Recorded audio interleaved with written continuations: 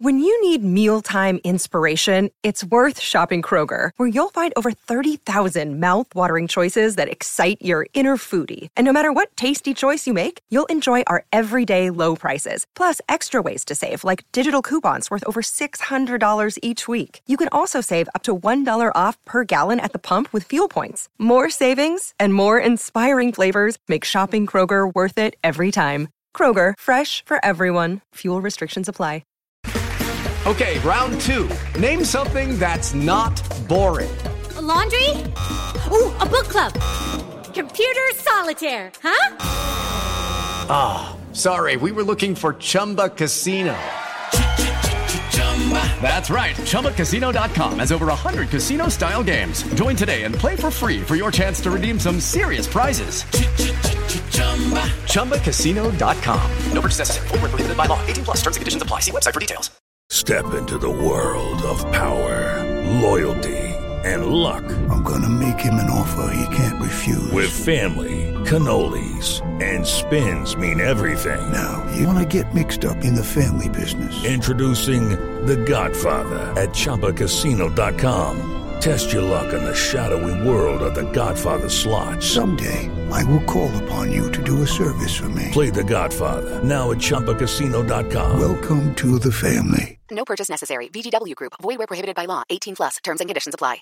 Acast recommends podcasts we love. Changemakers is a new podcast series with me, Claire McKenna, talking to people who stand up, speak out, or challenge us to think a little differently. It's about the greater good, families and children respecting their own individuality. In the next couple of years, I hope I never have to have conversations about racism ever again. I just want to get to the stage where, people are just people. Nobody's pooling the resources together and actually being able to show how much of an impact it will make when people do come together. Changemakers with Claire McKenna. Search for it now wherever you get your podcasts.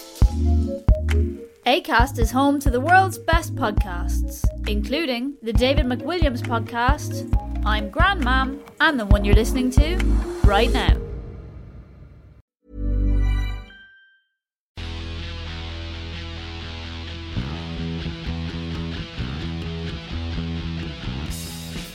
Hello and welcome to Blood and Mud, the podcast that, just really wishes those semi-finals were better.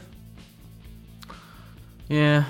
Sorry to set it off on a but they were sort of very kind of like everything went roughly as I expected it, but with scorelines even more lopsided than I anticipated. More on that later. Yes. I am Lee, and over there, now unhooked from the iron lung after a bit of just temporarily, free to walk around again. I'm Josh, still, just about. So what have you been up to then? Did you overreach yourself? Or something? I think I might have slightly. I went away this weekend to Suffolk, to Aldeburgh and places like that with my wife and my in-laws. Did a lot of walking. Got fucking soaked many times. I'm not being funny, right? I know some people love going on holiday in Britain. No, it's a disgrace. It's twice the price and half the weather. It's really expensive, and you get fucking rained on all the time. What's the fun in that? I went to Norfolk. I know Suffolk isn't Norfolk, but it is. It nearly is, yeah. And I went to Norfolk once on the Broads on a boat. Been there, done that, yeah. And the entire place unnerved me, and not just from a kind of Wicker Man sort of point of view. I don't trust, because I'm from Lancashire and then moved to Wales. Nothing that flat. It just completely makes me feel unnerved. And being on a country lane when you can see for miles around is just bizarre. I'm used to be able to see like beyond, not even over the top of the hedge normally on a country lane. I found that when I moved to Coventry for a year, because that part of the world's also pretty flat. It's not Norfolk flat, but it's flat enough. And I felt genuinely, because it was the first time I'd lived outside of the valleys, I felt genuinely quite exposed. Like just looking around and there's no mountains around you. Moving from the valleys must be really weird as well, because you don't have to go all the way down a valley to get to another part of where you live. Yeah, when somebody says it's, something that's like 3 miles away doesn't take a 45-minute drive where you have to go down to one valley and then up the other. You just drive in a straight line. Amazing. Same as going to like Lincolnshire and places like that. It's just like straight lines across flat Playing away land. match in the rugby, a number of times that happened. Hello, we're looking for Seng Herith. Oh, you're in the wrong valley bed. Got to go all like this. Like, what? You got to go down to Ponty and then back up. Do the Vark, not the Vower. The Seaside Run is here. Don't follow that one. Yeah. But yeah, British Holidays not sold. I mean, to be fair, it's a lovely part of the world, but I just don't like getting rained on. I went to Cornwall, right? And, yeah. As you know, to stay a couple of days with my brother-in-law, and he's got small kids as opposed to mine, and his kids are like under 10.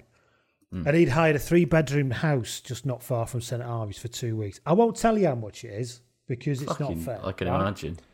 But he told me, and I said, and you've not even got on a fucking plane, and that's how much it's cost you.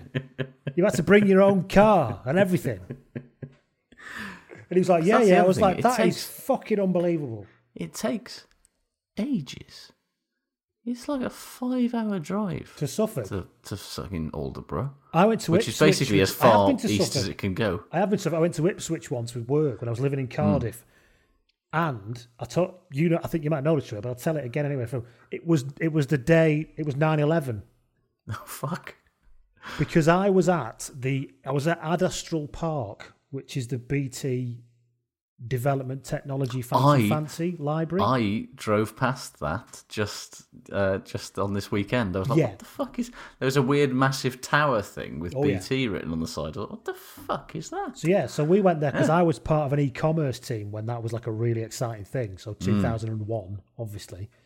And they were showing us what non-dial-up internet looked like. They were like, they had 2 pictures loaded next to each other. We were going, Jesus Christ, because it was like, what was it called? What was the one after dial-up? What was it called? DSL. Wasn't DSL. It? That's it. So look at the speed. We're like, Jesus Christ! Imagine the pictures, the speed they'll load. I'm not saying what pictures we would look at and the speed they would load, but everyone was thinking it. And they showed us a prototype of a sort of a smartphone. Oh wow! And the news was on it. And the news was the tower smoking, but because it was the size of like, I don't know, a Post-it note, tiny Post-it note. In my head, it looked like somebody had flown like a biplane and it had bounced off or something. And I was like, oh, that's bad. Bloody hell, that's crazy. And then throughout the day, we were picking up the news. I then had to drive. Jesus. There was no internet then, obviously no YouTube, no catch-up TV and stuff. So I had to drive all the way from Ipswich back to Cardiff, listening to it on the radio. Still hadn't seen the towers fall, but knew it had happened. Christ. This is like, it's virtually like saying I was on fucking Noah's Ark now, isn't it? It was like 19 years ago. And then I got home, and I had the NTL cable, as it was in Cardiff. I said to my wife, because you've got to watch this, and I just sat there like, agog. But yeah, so there you go. So I have been to Suffolk, because I went to Ipswich for that. A day that will live in infamy for a variety of reasons. Because I had to go to Ipswich and drive back. I drove all the way back in a hired Fiat Stilo that I do remember. But it's fucking miles, you're right. And when I drove to Norfolk from here, from North Wales, could you get to the end of the M6? Because it's not really anywhere, is it? You're like, no. You get to the end of the M6 and do a left and just drive for what feels like about 3 weeks until you get to a shit flat place. But it's just like Folkestone, right? Biggest container port in Britain. And yet, it's a good hour's drive to the nearest motorway. Britain in a nutshell there. But when my mates saw The Darkness, when they walked on, speaking of that part of the world, they did walk on and say, hello, we are The Darkness from Lowestoft, Britain's most easterly point. Let's rock. Look, you can't argue that they weren't entirely factual at all times, The Darkness. Yeah. Anyway, so that was Suffolk, my weekend. Suffolk, yeah. What else do we know about Norfolk? There's another reason why it shouldn't be trusted. Ben Youngs is from there. Oh, yeah. Well, that goes without saying, doesn't it? So what did you do with your weekend, Lee? I was working for The Guardian. Oh, yeah, you were. You were on the old MBM, 2 weren't matches. I had to cover both live matches. I mean, to say it wasn't exactly a blockbuster draw to The Guardian's website that day when looking at the stats, I did wonder what the hell I was doing there, really. Not as much as the people who are reading it, obviously, but hey. But... Like, the NBA season finished last night, or the night before. The Lakers won it again, didn't they? The Lakers won it, yeah. LeBron won it. It was all very quite feel good, quite sort of, emotive. And the NBA has arguably handled this whole COVID thing better than anybody else. They haven't had a single positive test in their Disney World bubble this whole time. And yet, quite a lot of people were just like, I'm just glad the season's over now, to be honest. Because it feels so weird and so wrong. The season should have finished in like June or July or something. And we're in October and the season is, and it wasn't like they came back and finished it. It was they came back and they played fucking shitloads of, they've been in the bubble since before the rugby season came back. And basketball's a bit like the baseball. It's like there's no need for the amount of matches they play, is there? Other than the fact that they do. And the bubble thing, as these people have been living in a bubble for months. Literally, they've been cut off from the outside world since the 22nd of July. In Disney World, eating nothing but Tex-Mex food. And, they haven't, that's not just, don't get me wrong, they've been living in the lap of luxury, but they've still been living in Disney World in a bubble since the end of July, and it's mid-October. A gilded cage is still a cage, Josh. Exactly, and everybody was just I genuinely feel like everyone's just fucking bored and just wanted it to be over. And that's kind of how I feel about this Premiership season. I love the way you meandered all the way around to that. Brilliant. It's gone on for so long now. And it's reached the point where it's just fucking pointless. Because it's like, everybody knows Exeter's going to win. They've known this for, they could have called the season and just gone straight to the final with the top two teams at the break and play, or maybe just played the playoffs. Nobody would, okay, Wasps and Bath wouldn't have had the chance to do what they did. But ultimately, there was only ever going to be one team that wins it this season. There still is going to be only one team that wins it this season. And it just feels like we've played months of pointless rugby to get to this point. And he's on fire early, Lizzo, but he's on fire early. He's pumping up the action already. I just feel like there's been no point, as much as I'm sure it's been a great, it's all it's done over the last couple of months is totally kind of devalue and trash everything about the Premiership's brand in a variety of ways. And here we are on the week, in a couple of weeks' time, Exeter are going to beat Wasps and win the title. European Cup final Saturday, though. Well, exactly. That's it's got in the way of that as well. Just that feels like it's been going on for ages. It's all been going on for ages, is what I'm saying. Cool your misery jets just for a minute, will you? Until we get a bit later on. I know you've had a tough day or so, breathing and that, but you need to. Yes, I worked the semi. I didn't get up at 4 a.m. to watch the Bledisloe game. No, I just recorded that like a normal person, avoided. Of course, I woke up in the morning and checked in with a little rugby group chat that we're part of, and everyone was fucking losing all their shit. So I thought, well, I need to watch this. Yeah. Well, I would have done anyway, but I watched it quicker than I would have done. Yeah, it was good. I enjoyed it. More of that later. More of that later, yeah. So, if you want to get in touch with us, I'm at Blood and Mud, or Lee at bloodandmud.com. And Josh, you are? At Josh Gardner on Twitter, Rugby Shirt Watch on Twitter, rugbyshirtwatch.com. Shitloads of clicks to Rugby Shirt Watch now that Rugby World have taken over the chit chat. No, I'll be taking some money off them to do it instead. Oh, you've agreed that, have you? Oh, yeah. Yes, I'll be doing some bits and bobs for Rugby World's Rugby Shirt output. Our little written media empire. Fine. Well, little side hustles, we won't have to retrain for cyber, will we? No, we won't. I'm going to make more money doing. I'm going to make more money doing a couple of articles for Rugby World than I have in about the last 5 years from the actual website. So don't ever let anyone tell you that this side hustle thing is profitable, guys. I mean, we're doing okay. Yeah, exactly.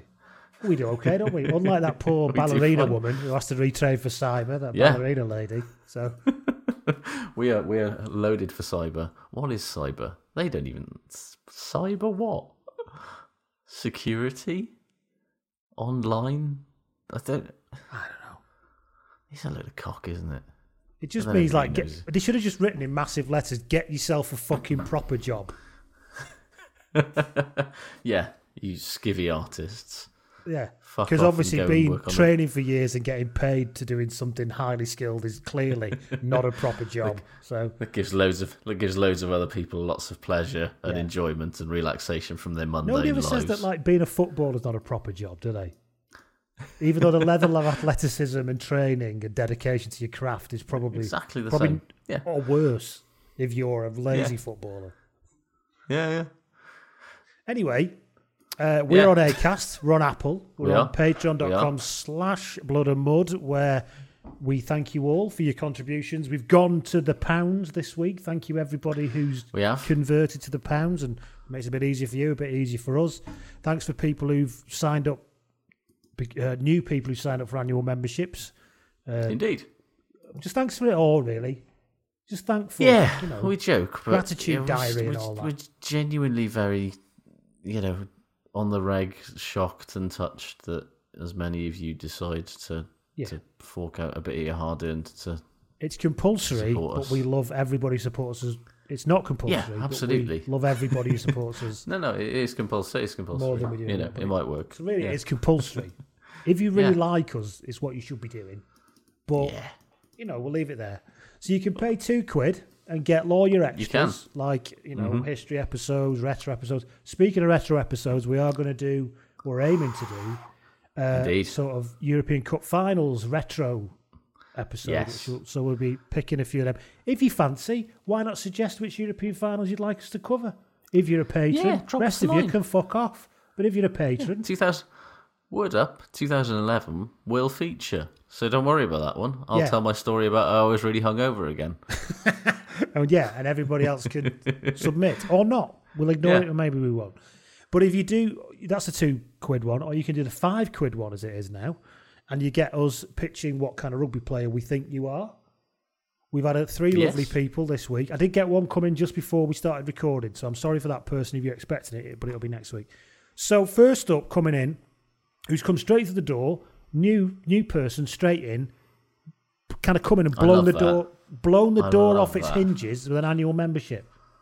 Oh, I've come here to kick ass and chew bubblegum, he said, after he booted the door down. And he's all out of gum. Have some money. And that man is Lee Kelly. It is. What have I got for Lee Kelly? Lee Kelly was on the books of both Bolton Wanderers and Sale, where he played.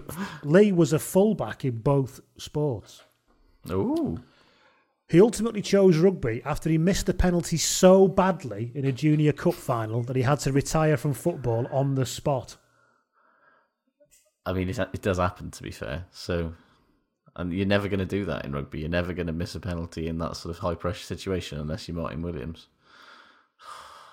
Sorry, I just made myself sad again. Martin O'Neill did that, you know. You know Martin O'Neill, football manager from Northern Ireland? He missed a penalty in a junior cup final for Derry in the Gaelic football, and not long after decided to go sign for Nottingham Forest.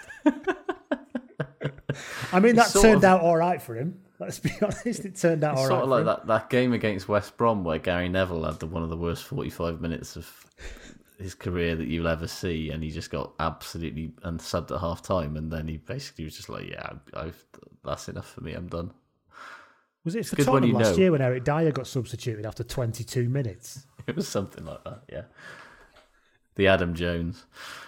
But not for health reasons, just for being shit reasons.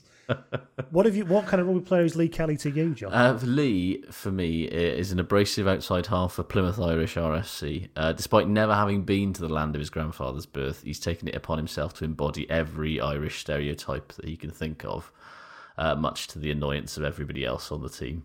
The only reason he hasn't been fucked off is because he's the only player at the club who can kick a goal from outside the 22. Good one.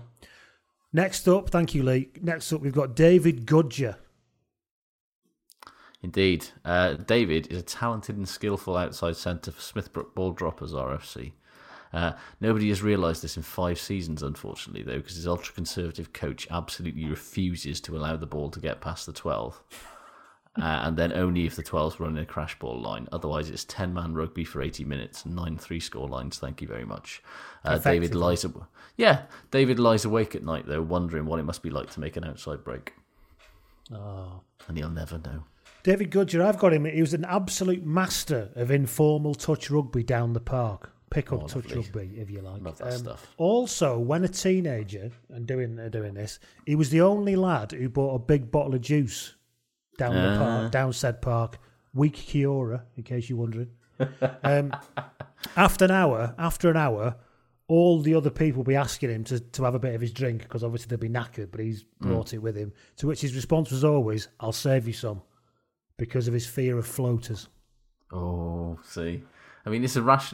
Particularly, I feel like maybe I just don't share drinks anymore. But I feel like floaters were a very anymore. 90s concern. Yeah. Certainly not in the age of COVID. But when you're a teenager, I think it's different now. But when I was a teenager, back in the day, nobody ever took a drink with them anywhere. No, I think this is something that is society's attitude to hydration has changed enormously, quite dramatically. even for the young. You'd play for 2 hours and literally be probably having a hypoxic episode. I genuinely don't think I drank water until I was in my 20s. I don't drink water now. I abhor it, honestly. Unless it's making up tea or the bit of Diet Coke that's water, I'm not interested. It's got water in it, isn't it? Let's be honest, Diet Coke. I've got a glass of Diet Coke with me right now. How much of that's water? Most of it. What are you moaning about? Yep. I just dropped my coaster to show off my PM. We've discussed the very merits of Pepsi Max versus Diet Coke before. Let's not go there again.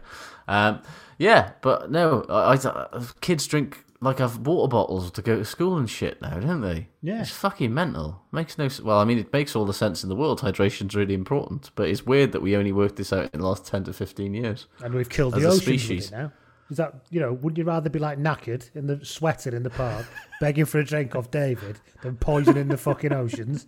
Hey, is that what you wanted? Yeah. Or would you just rather bring a bottle of water with you? Yeah. It's weird that we haven't. I didn't even have a water bottle. Do you know what I mean?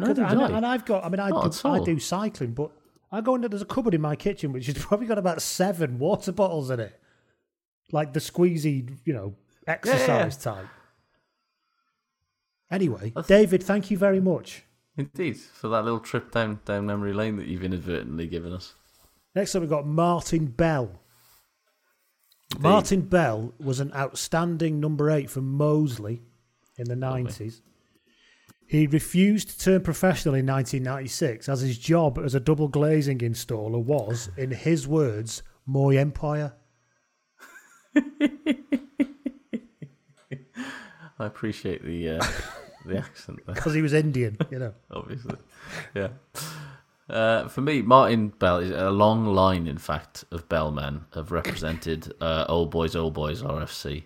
And Martin might not be the best. He might not be the most committed. He might not even be the most well-liked. But by God, his family have bankrolled this club for 50 years. And so if and when he can be asked to turn up, you can bet your arse he's wearing the number 6 jersey, no matter what anybody else thinks. Good man. Thank you, Lee, David and Martin, for your VIP contribution to support us. We begin as we always begin.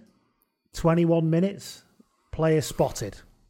Of course. John Jordan DMs, and he says, I was in Ranelagh, which is a fancy, or Ranelagh, take your pick, is a fancy South Dublin area close to Donnybrook, the RDS, etc. Johnny Sexton was reversing his big SUV, of course it is. Of course. Into a parking spot on the side of the road. One can only imagine if he was going to the Tesco. I can only imagine it's because he was going to the Tesco Express, the dry cleaners, or the butchers, which is there. But it's an artisan butcher, if it's in that part of town. If it's an artisan butcher. If it's, maybe, surely he gets, he doesn't need to get stuff dry cleaned. All of his fucking number ones and everything will be IRFU number ones, surely. You'd have thought so, unless he's a blazer with jeans man. Which he probably is.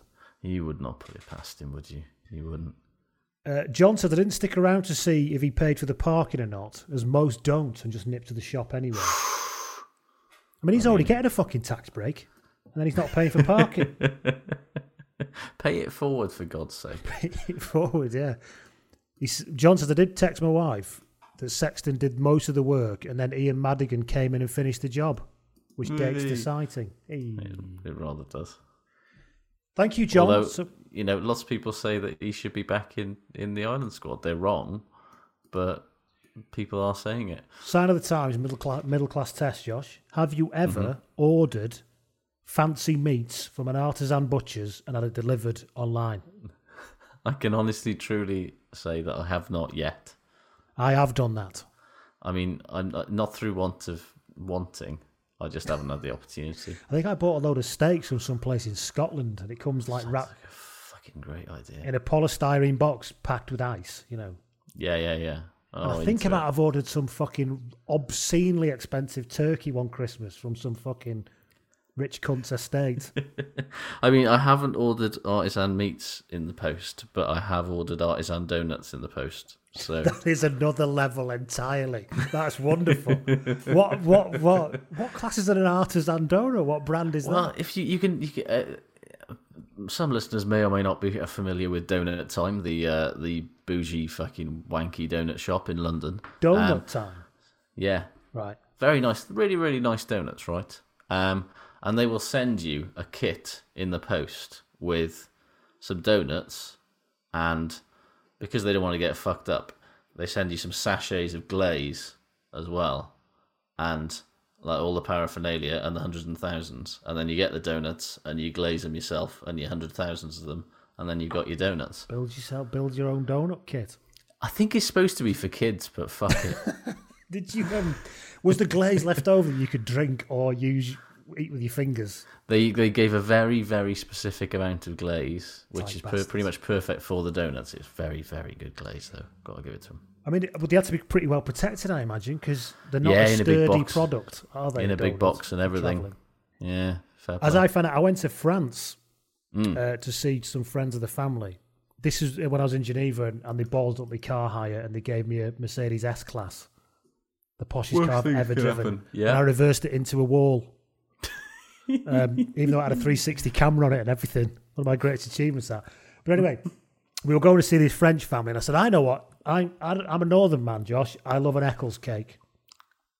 I mean, I would have questioned your northernness if you didn't. So I said, well, these are brilliant little, the raisins and the pastry and all that. I thought this would be great to take as a regional treat to the French. Yeah. They like a bit of regional food, don't they? Exactly. Of course, I'd completely forgotten that it's the pastry of it. Long story short, you get out in France, and it's basically like a bag of dust with a sort of hockey puck of raisins left over. I said, we brought you this northern delicacy. You know that look that the French do? Yeah. It was that. I know that, exactly. And they tried the best to look polite as they put them on the sideboard, obviously thinking, I'll just leave that there to this lot fuck off, and then I'll never have to speak of this again. So yeah, rather than taking coals to Newcastle, taking Eccles cakes to. Oh dear. Yes. I mean, worse things. I mean, I'm sure. Actually, no, they probably haven't been delivered worse things than a bag of northern dust, have they? No, exactly. Well, they have. I mean, they've been invaded by the Nazis. That's true. Yeah. Well, I mean, that's as much the fault of the Maginot Line as anything else, though. It is, yeah. Let's not go I bet they wish there was a fucking Maginot Line to keep them Eccles cakes out now. Right. Speaking of the military... and that nice little segue there. Actually wasn't. Lovely. That was genuinely not even planned. That's just how this is how professional we are now. Honestly. Speaking of the military, obviously we have Military Animal of the Week. Obviously, because they're saying the most important part of the podcast. And people now just send them to us. Yep. So I'd like to thank David Cadwallader, who messaged via Patreon. I don't know if he joined via Patreon just to send us this, to get our attention. But he suggested, for this week's military animal, Sergeant Stubby. Honestly, this is one of my favourites. I mean, you've got to look. I mean, if you haven't looked at him, I mean, obviously you're all looking now. So you've probably seen these animals and you're just waiting for them to come along. But you've got to look at Sergeant Stubby because... I mean, he's what can best be described as a sort of a pit bull cross, a Staffordshire Bull Terrier cross type he's thing. Some sort of, he is a stubby little terrier of some kind. Muscly sort of little thing. Little shit, if I'm honest. He looks like he's a little bastard. And I mean that as an absolute compliment. Born in 1916, lived till 1926. Start of the First World War in America. Not in America, an American soldier. By the end of the war, he's got his own jacket with the medals pinned to it and everything. Such a strong look, that, as well. Obviously achieved the rank of sergeant. Obviously. He was in the 102nd Infantry Regiment, 26th Bracket Yankee Division, close bracket. Served for 18 months on the front lines and participated in 17 battles on the Western Front. 17 battles. And what's more, he also saved his regiment from a surprise mustard gas attack and found and comforted the wounded. Yeah, and allegedly, and this is lovely, once caught a German soldier by the seat of his pants, holding him there until American soldiers found him. See, now, how does that actually work? Because I've seen how that goes in cartoons. Yeah, but is that German soldier not moving because Sergeant Stubby is clamped full on his bollocks? Well, dogs like that. I don't know. I grew up with having Staffordshire Bull Terriers as my pet, and he looks a bit like that kind of breed. Yeah, and these breeds, one, have very powerful jaws, and two, their jaws actually lock. Yeah, when they bite down. It's one of the biggest reasons why they can be dangerous dogs if they're not controlled properly. So I could see it happening in that he could bite down on it, but he's not that big a dog. I'm pretty sure a fully trained soldier should be able to run off even with a dog hanging off his arse. Wouldn't you? Unless he was like, oh, it's a dog, I can't do that, for God's sake. Also, they're all armed. Yeah. You think, if they can bayonet, maybe that's what it is. They can bayonet men, but they can't bayonet dogs. This is the trick that people figured out. Yeah. I love the fact that he's got a dog tag as well, like a proper dog tag. He's been called the most decorated war dog of World War One. The only dog to be nominated for rank and then promoted to sergeant through combat, not as like a ceremonial thing. Proper promotion. Had a great war, got himself promoted. He was injured by mustard gas, apparently, in the first year of battle, and then he returned with a specially designed gas mask that was designed to protect him. And then because he could obviously had a very good sense of smell, he could then warn of poison gas attacks, and then he could also locate wounded soldiers in no man's land, and he could also hear artillery shells before humans because of his excellent hearing, and he became very adept at alerting his unit when to duck for cover. He's basically a fucking genius. Yeah, and why did like his origin story, like so many military animals, of the dog/cat variety. Because horses are all in the army, basically, aren't they? And so are pigeons. They've got a specific job to do. Yeah. But back then, even through to the Second World War, the origin story is the same. Somebody just smuggled him in. Yeah. There was no regimental recognition for him. Somebody just stuck him under his coat and took him to France, which in one level is quite a cruel thing to do to an animal. Yeah, taking him to war. Yeah. But apparently, I don't want to go, boss. Well, you're going anyway. Apparently, when the dog's owner/handler was a chap called Conroy. What's his name? James Robert Conroy. Yes. Robert Conroy, yeah. He smuggled him, and then when his commanding officer discovered Stubby, Stubby saluted him as he'd been trained to in camp, and the commanding officer was so impressed that he allowed the dog to stay. I'm assuming that's like a shake in the paw type manoeuvre. Yeah, he just taught him to do that, didn't he? I don't think a dog can get his paw up to his head. He can scratch behind his ear, surely. Only with his back leg, though. Yeah. I don't know. Who knows? Anyway, works. Good for you, Stubby. Yeah. Anyway, he met about 3 presidents in the end. He did. I mean, he also was the subject of a CGI animated film that was released in 2018 called Sergeant Stubby, An American Hero. And frankly, despite the fact that they somehow roped Helena Bonham Carter and Gerard Depardieu into the production. I mean, how drunk was Depardieu to be agreeing to this at this stage? Plain pissing drunk at this point, clearly. It genuinely looks like quite a poor approximation. It looks really cheap. You can find the trailer online, and I'm angry on his behalf that he got such a piss-poor treatment. However, CGI Stubby is quite cute. I'll give him that. It struggled the weekend it was released, though, because it was released the same weekend as Avengers Infinity War and Rampage with The Rock. I mean, who's planned that? Yeah. He deserves better than that. Just go head-to-head with that, yeah. I'm also that weird November month when nobody's actually going to cinema anymore. I'm also angry, in addition to the fact that it doesn't seem like it's a very good film. I'm angry it got made, but I'm also angry that it got made ahead of the whole Ruckley Expanded Universe film that remains on the Hollywood blacklist. It grossed less than $5 million against its $25 million budget. It's got a 90% tomatometer as well on Rotten Tomatoes. Is that good or bad? I get confused with Rotten Tomatoes. That's good, isn't it? Approval rating of 89% is good. An average review rating of 6.83 out of 10, which is not bad. The critical consensus reads, Sergeant Stubby, an American hero, opens a vibrantly animated window into history with a surprisingly true and poignant tale of a distinguished canine combat veteran. On Metacritic, it's got 58 out of 100. And CinemaScore gave the film a grade of A, which is... A+ is as good as it gets, which just shows you that the amount of sympathy fucking reviews you get when you make a film about a dog war hero is definitely the way to go, isn't it? So have a look at Sergeant Stubby online, everyone, because forget how many stories, a wonderful story.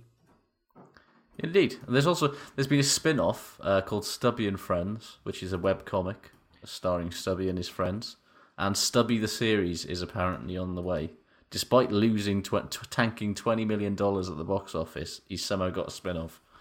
Died in his sleep in March 1926, aged 10, a venerable age for a hound. Indeed. Why did they do this to him? After his death, he was preserved with his skin mounted on a plaster cast in the Smithsonian. Why do they do that? Why do they let these things rest in peace? Just display their medals and tell their story. You don't have to have some hideous fucking... preserved version of them, frightening kids. If you're going to do it like taxidermy. Don't fucking lop his skin onto a plaster cast. That's some fucking... Don't just effectively... That's some Seven shit. Hang his dismembered skin off the back of a fucking chair in a museum, basically. What a sick mind just thought that would make a good fucking museum exhibit. What's in the box, Somerset? Is it his skin? If you do this, they'd have won. He'll have won. Anyway. Right, so there you go. That's military animal of the week, Sergeant Stubby. Look at a photo of him, though. He really is the best. He's an outstanding. The best dogs are the mongrel ones, generally speaking. True that. Everyone should have a mongrel. Go and get a mongrel from the rescue. Stop fucking about. Now, right now. And I mean a proper mongrel, not something that has a fucking name. Do you know what I mean? Yeah, not a thing that's got a specific crossbreed, something that is just the result of a night of mad passion between two animals, what were not meant to get together. What's the difference between a mongrel and a cockapoujon? I mean, quite a lot of money. Yeah, about 700 quid a puppy, yeah, basically. Yeah. Shall we talk about the news? I mean... I suppose so. Yeah, I feel like we've peaked. I feel like we've peaked as a podcast at that point. But let's power on. Fuck it. Acast recommends podcasts we love. Changemakers is a new podcast series with me, Claire McKenna, talking to people who stand up, speak out, or challenge us to think a little differently. It's about the greater good, families and children respecting their own individuality. In the next couple of years, I hope I never have to have conversations about racism ever again. I just want to get to the stage where, people are just people. Nobody's pooling the resources together and actually being able to show how much of an impact it will make when people do come together. Changemakers with Claire McKenna. Search for it now wherever you get your podcasts. Acast is home to the world's best podcasts, including the David McWilliams podcast, I'm Grandmam, and the one you're listening to right now.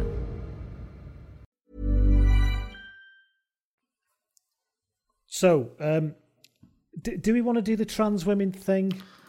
Yeah, World Rugby has finally broken cover with the whole... The most predictable ruling that was ever waited for. The most predictable ruling ever, that, that all those, we had the symposium leaked a few months ago, and World Rugby has finally quietly put out the guidelines that they're actually bringing in, which, look, we won't go, you know where we stand. We've discussed this at great length in the past.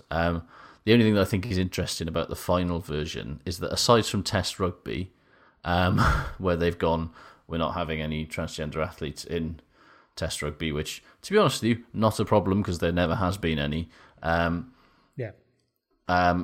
They've basically abdicated any kind of moral or legal responsibility for everything else and gone, individual unions, you can decide, we'll recommend you do this, but you can decide how you want to implement it, which is both enables some very unpleasant people to claim that they've won something, and also putting the burden of actually deciding to exclude transgender athletes onto individual unions, which is a bit shit, isn't it? But some of which have already come out and said that they won't be following that lead. But I think it's a weird one because given how the science has been, I'm not going to go into this too much. I'm just going to say what I think, and we're not going around this rages. But given how the science has been presented, I think World Rugby as a corporate body have given themselves no wiggle room but to make this ruling.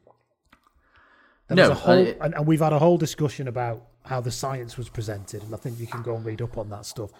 There's also been, as keeps being mentioned, no conversation with trans representatives in this process at all, which remains a little bit disappointing. No, and that remains a hugely which is a very strange for an inclusive process. But I suppose on the other level, or whatever this means, they have committed to doing annual reviews of the science because they recognise that it is developing in that none of it studies anything of what they're actually ruling on. Yeah, and I hope that they are taking it at their word and actually do come back and look at these things. I think they generally I do think that their view, and they've obviously they've put a lot of store in the biological women's rights ethic argument. Big style. And then they seem to have made everything else fit that, I think. Yeah, and we've discussed our issues with that in the past, and I've certainly got pretty big fucking issues with it. I understand lots of people very strongly about biological women's rights. Let me put it that way. Yeah. But I'm not getting into it. There are strongly held feelings about it. Yeah, and so there's it's just a whole, it's a mess that nobody really asked World Rugby to wade into, and yet here we are. Yeah, that's a funny. Well, some did. People feel very strongly. Yeah, people feel very strongly about people. And I'm not laughing in that. I'm not trying to rubbish people feel strongly about biological women's rights. I think it's a view that people take, and people feel strongly about it. But anyway. Yeah. So nobody was banging on World Rugby's door and demanding that they make some sort of. The weird thing is, what I will say is weird. Rugby never want to be the leaders on anything. No, and they've decided to be the most conservative sport in the world. Of all the things they've decided to be world leading on, it's the exclusion of transgender athletes. Some people would admire bananas. That. I find it more curious, and that's me being circumspect in my word. Yeah. So it's done. It's dusted. I profoundly hope that this isn't the last we hear about it. And good on all of the unions that are saying that they're happy to allow, people to continue to play the sport that they love. Frankly, scene. A shame, I think. Moving on. South Africa won't be in the Rugby Championship this year. Such is the rumour. They still haven't confirmed. Have they not confirmed that yet? But they're still. I think they're. There's journalists are coming out with it though, so there's obviously very strong sources, isn't there? Who's to say quite what the whole? Because they're saying it's player safety, right? Is the reason that they don't want to get involved, and that seems to be less to do with coronavirus and more to do with the fact that South African players have barely played like 2 or 3 games since like fucking March. Jesse Creel's got a 4-pack now. Well, we all saw what's his face, the South African prop who could barely fit into his fucking jersey. I like it. He's one of those old school props though, isn't he? I respect. I love that even in professional rugby, there's still those props to go. How do you look like that? Yeah. How can you train every day and still look like that? He's a brilliant scrummager. Oh, wonderful! And it's just, and so he plays Test rugby. But the reality is, New Zealand and Australia have both played full Super Rugby seasons, and they're currently playing Bledisloe games, which we'll come on to. And I think mainly Razzie and company are going, we are going to be fucking well off the pace if we rock up and start playing Test rugby, having not played a fucking game of rugby, more than a couple of games of rugby at basically walking pace in the last 6 months.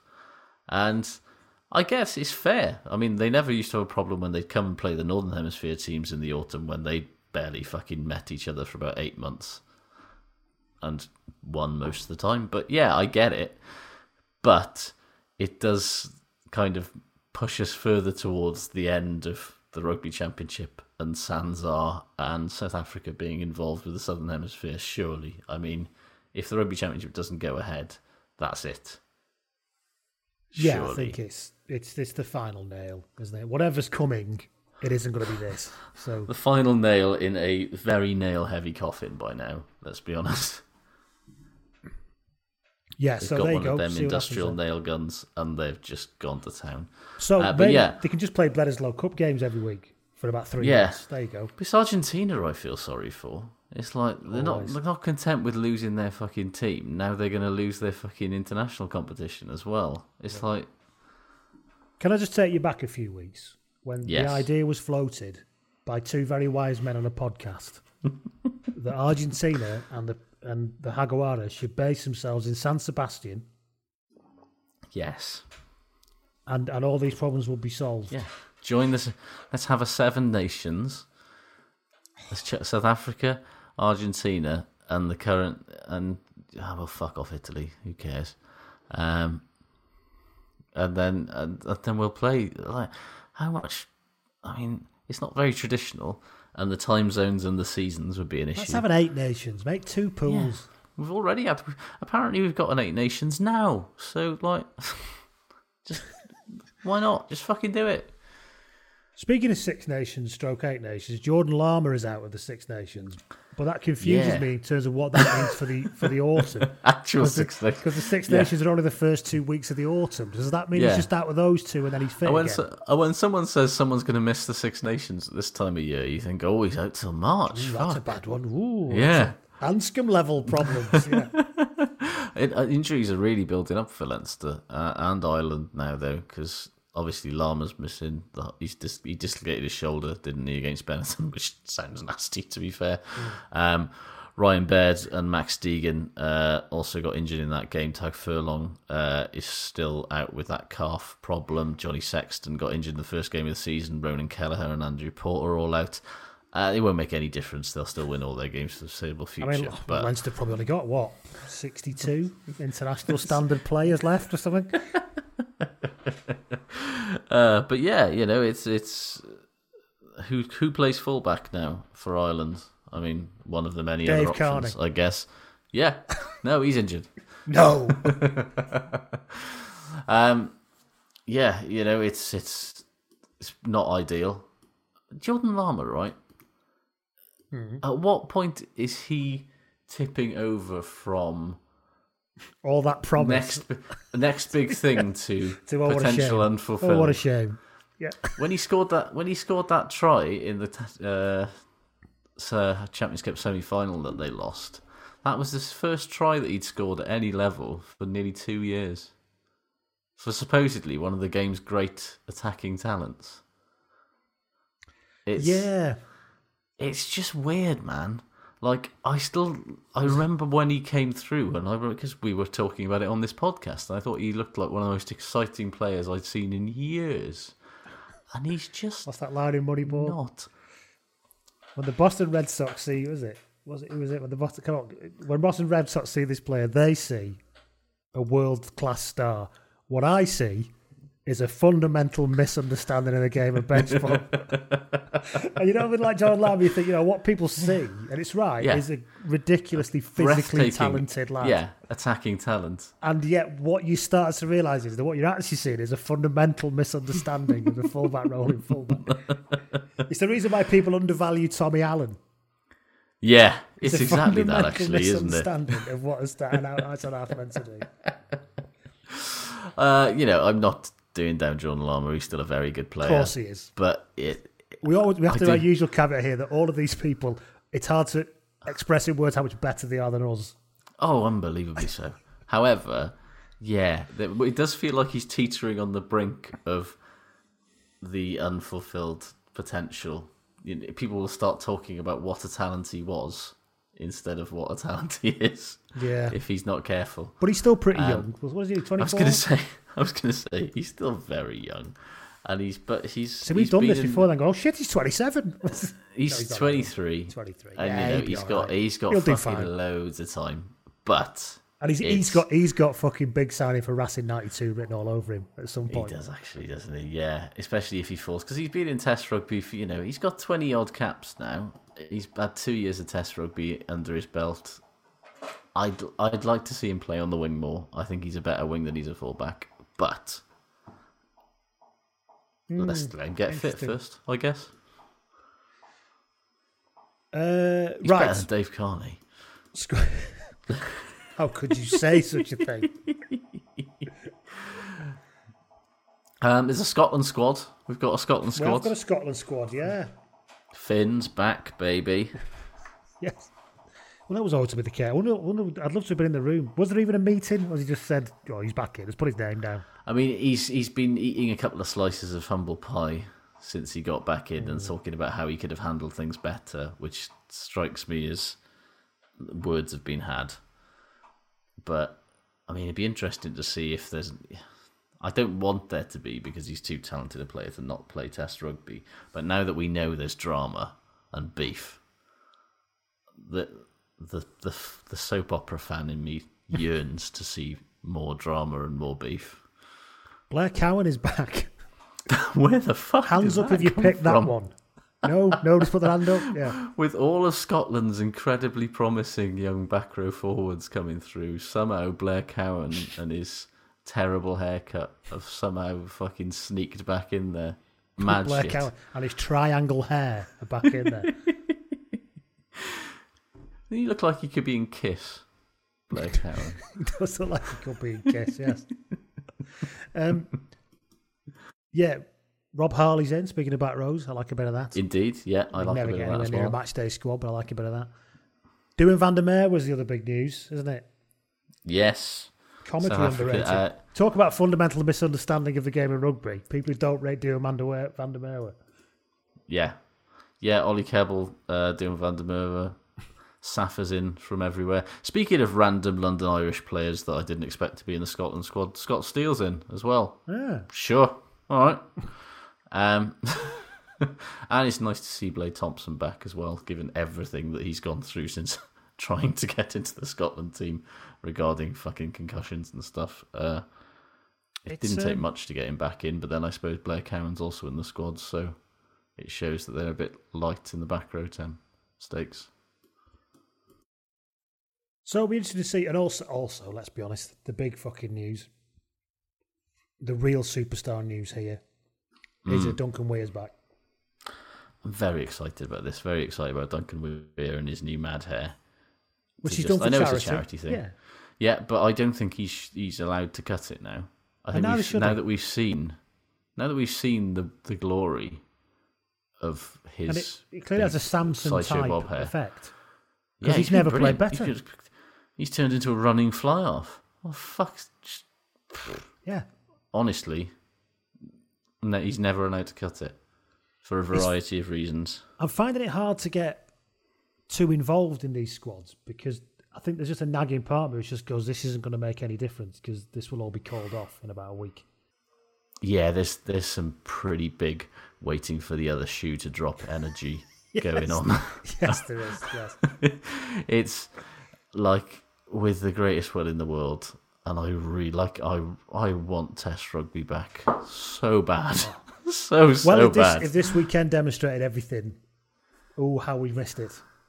Yes, indeed, and we'll come on to that as well. But yeah, it's just you can't help thinking of on a letter, can't you? Saying you are in the squad, but don't book your train tickets yet.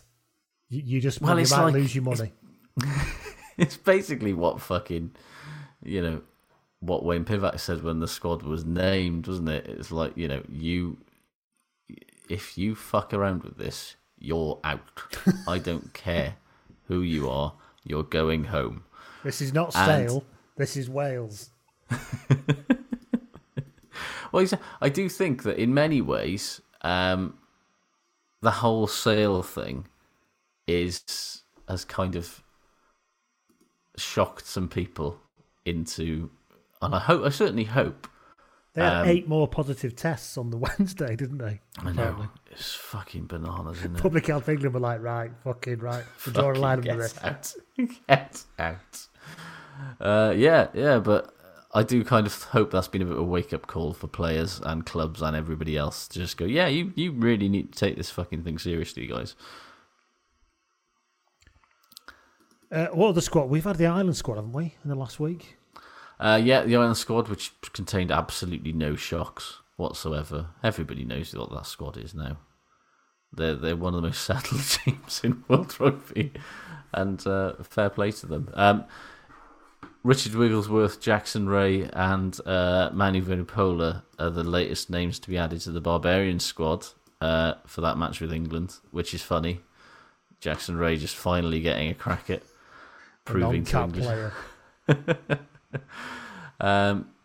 Yeah, and there'll be a crowd at the Challenge Cup final on Friday night, which is being played in a tiny little stadium in Provence, but they will allow 1,000 people in a 6,000 capacity stadium.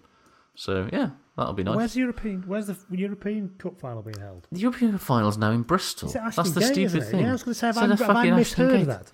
Yeah. No, you haven't. And yet, for some reason, the Challenge Cup final, instead of being also in Bristol, where, one of the teams is from, is for some reason in Provence, at the Stade Maurice David. I mean, is Provence nice this time of year? I'm sure it's all right. It's nice most parts of the year, isn't it? Well, compared to Flint, I imagine it is. So,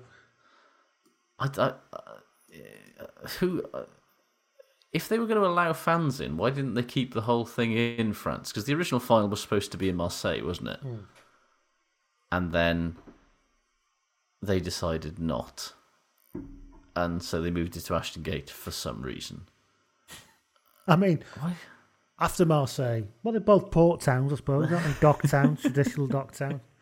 I just feel like I cannot understand why they didn't stick one in Ashton Gate and stick the other one in at the Memorial Ground or something. That would be nice. Bristol playing a European final in the ground that they fucked off from 5 years ago. Is that Bristol Rovers' ground? Yes, it was originally. Which is Bristol not actually Rugby's in Bristol, ground. Is it? It's probably technically in South Gloucestershire or North Somerset. Yeah, because that was the joke. When Bristol City fans would sing there's only one team in Bristol, they were actually geographically correct. I think that was always the kind of joke. But yes, so they are... It just feels... Again, everything feels weird about this whole European final thing in the same way the Premiership stuff I'm looking forward to it, though. I am looking forward to it. I really am. Racing will be, a clash of styles, shall we say. Well, we're kind of drifting into the weekend now, aren't we? But it'll be because we're going to talk about Exeter style, no doubt. But yeah, so that'll be interesting to see. Weekend-wise, yes, Exeter are the new boot stamping on the human face. 100%. For the rest of eternity. Yeah. It is so impressive. Genuinely it is. It's so impressive and yet simultaneously completely fucking depressing. I am bored. How can you not watch that and admire it? So, well, I can admire it, but... I'm not entertained by it. My overriding... You're not entertained? Yeah, my overriding emotion is one of, oh, for fuck's sake. Because all you can do is sit... All you can see is this spiralling out for 5 years in front of you. Yeah, and you watch every team turn into a copycat Exeter as well, which, to be honest with you, is going to render club rugby incredibly fucking boring. And it's not entirely Exeter's fault, because Leinster have made a very good, and Saracens as well, to be fair, a very good fist of terminal possession rugby, where they just have the ball until they score. Because this is what's interesting about them, I found, watching them. I mean, obviously, I've watched them lots before, but actually having to sit and write about them minute by minute on Saturday is the most attention I've probably paid, as in staring straight at them for a while. they are all really, really good footballers. It's no surprise when like Alec Hepburn turns up in the 13 channel quite regularly. Yeah. And his hands are good and stuff. Because that stuff that they do, where once they get in your 22, you're just like, it's just a matter of time. Just start the fucking countdown clock running because they're going on. But there's such good football in it because they all align so well and they're all so comfortable with the ball. So well drilled as well. And that sounds like it's a negative. Oh, fucking all you do is... No, and it's not up the jumper stuff. It's not quite that simple. And the pace at which they do it, it's a simple game plan, but it's not easy to do is the best way I can express it. And you need some really good footballers to do it, actually, I think, ironically. Even though it doesn't look like it's good football. No, that's the thing. It's not particularly entertaining, but it's incredibly... it's unbelievably impressive. Yeah. And well drilled and well coached and innovative, but it's dull as fucking ditch water to actually be any kind of neutral and watch. And it's the same with Leinster when Leinster do that thing of they just set up in your 22 and they're just going to go through phases until they score. I think we all know that rugby is a game of physical dominance. We just don't like it being presented that obviously to us. I think that's the thing. Yeah, that every I like to pretend there's something. They else they win every collision, and part of it is because they're as we've talked about in the past. There's no team better at treading on the line of legality and operating in the grey areas and pushing the boundaries than Exeter in terms of what the laws will allow and what refs don't pay attention to. And fair play to them, because that's a big part of what rugby union is. Technical cheating is a skill in itself. Absolutely it is, but Jesus wept. It is hard to fucking watch for 80 minutes. And maybe that's why their fans you want to try and write some entertaining copy at the same time while you're watching it. Maybe that's why their fans love all the fucking chanting and the dressing up and shit so much. Yeah, they don't even look at the pitch anymore. The rugby is just so inevitably fucking excellent that it's just like, but unentertaining. It's like, well, what I will say got something to do. Before the game, and again, I've not paid that much. I don't watch pre-match shit usually, but I had it on because I was doing it. Is that they played the fucking tomahawk chop as they came running on. Of course they did. Everybody stopped for the few seconds, the moments of silence for Rugby Against Racism. Mm-hmm. And as soon as it had finished, they fired the tomahawk chop through the tannoy again without a fucking hint of irony. It was incredible. It's almost admirable, the kind of clanging ridiculousness of it. That's the thing. In addition to being sort of on the field, sort of immune to any kind of mental, they're never bothered when they go behind. They never bother. They're unflappable as a unit for 80 minutes. As a club, they're also completely unflappable in terms of shame. And, they just do not fucking seem to feel any kind of moral mores about any of the stuff that they're doing. I mean, yesterday was Indigenous Peoples Day. It was. Didn't hear a lot from the respectful Exeter Chiefs. Even though they've taken lots of consultation. Apparently, you think they'd be wheeling out all the people they've consulted with to have some photo ops or make statements. Weirdly, not a peep from them. You have plenty of stuff about the upcoming European final, but not a peep from them about these. A day devoted to the people that they are very respectfully honouring. Weird that. Really back weird. Back on the pitch, yes. Bath didn't actually play that badly. The first half, they did everything that you could have hoped they would do. Aside from, they just could not. Not a fucking thing of it worked really. No, it was literally like fucking waves crashing up against a massive seawall on attack. And it's just they tried everything, and it just wasn't happening. It's just ding, ding, ding, ding, ding, ding, ding, ding, until the ref awards a penalty to Exeter on their own line. Ding, ding, ding, ding, ding, ding, ding, it's going. Yeah, yep. Yeah. And then on the flips, it makes you appreciate. Toulouse got fucking battered a couple of weeks ago, but it makes you appreciate that they made a game of it for 60 minutes. And it's then Bath just went to, like Jonathan Joseph in particular, was just trying increasingly ridiculous 30-metre passes. And I'm not being funny. Exeter was slowly walking left and right in the line. They could almost be like on their phones while they were doing it. It was like they were in a slow shuffling queue for the log flume or something. They were dealing with it all so fucking easily. And then the second that the inevitable penalty gets conceded, they obviously kick for the corner because that's what they do. And then they just, as soon as they get into your half, it's just like fucking watching Space Invaders without anyone shooting back. Just with no good noises, just racist songs. Yeah. It's just edging further and further forward until somebody scores. And it's just, it's they are inevitable. And they'll win the European final this weekend, and they'll win the Premiership. And for the next 4 or 5 years, we're going to have to... I do like how they're slipping into that position of being everyone's most hated team now, though. A combination of the way they play, as impressive as it is, and the fact they keep winning. We don't have time for that in this country. We don't like winners. No. So... Tall poppies all over the place. Yes. Just fucking hack them down.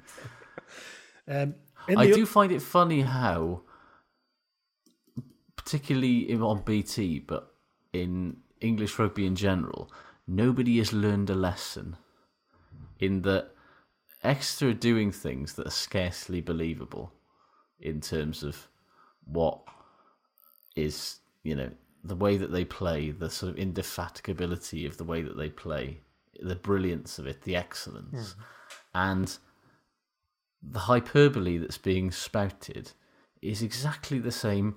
I don't know how they do it, what an incredible team they are, that we had up until about 9 or 10 months ago with Saracens. And it's like, I'm not saying there's anything like that afoot with Exeter, but nobody has learned from the let's not get too carried away with like proclaiming someone's greatness. They haven't actually won anything yet.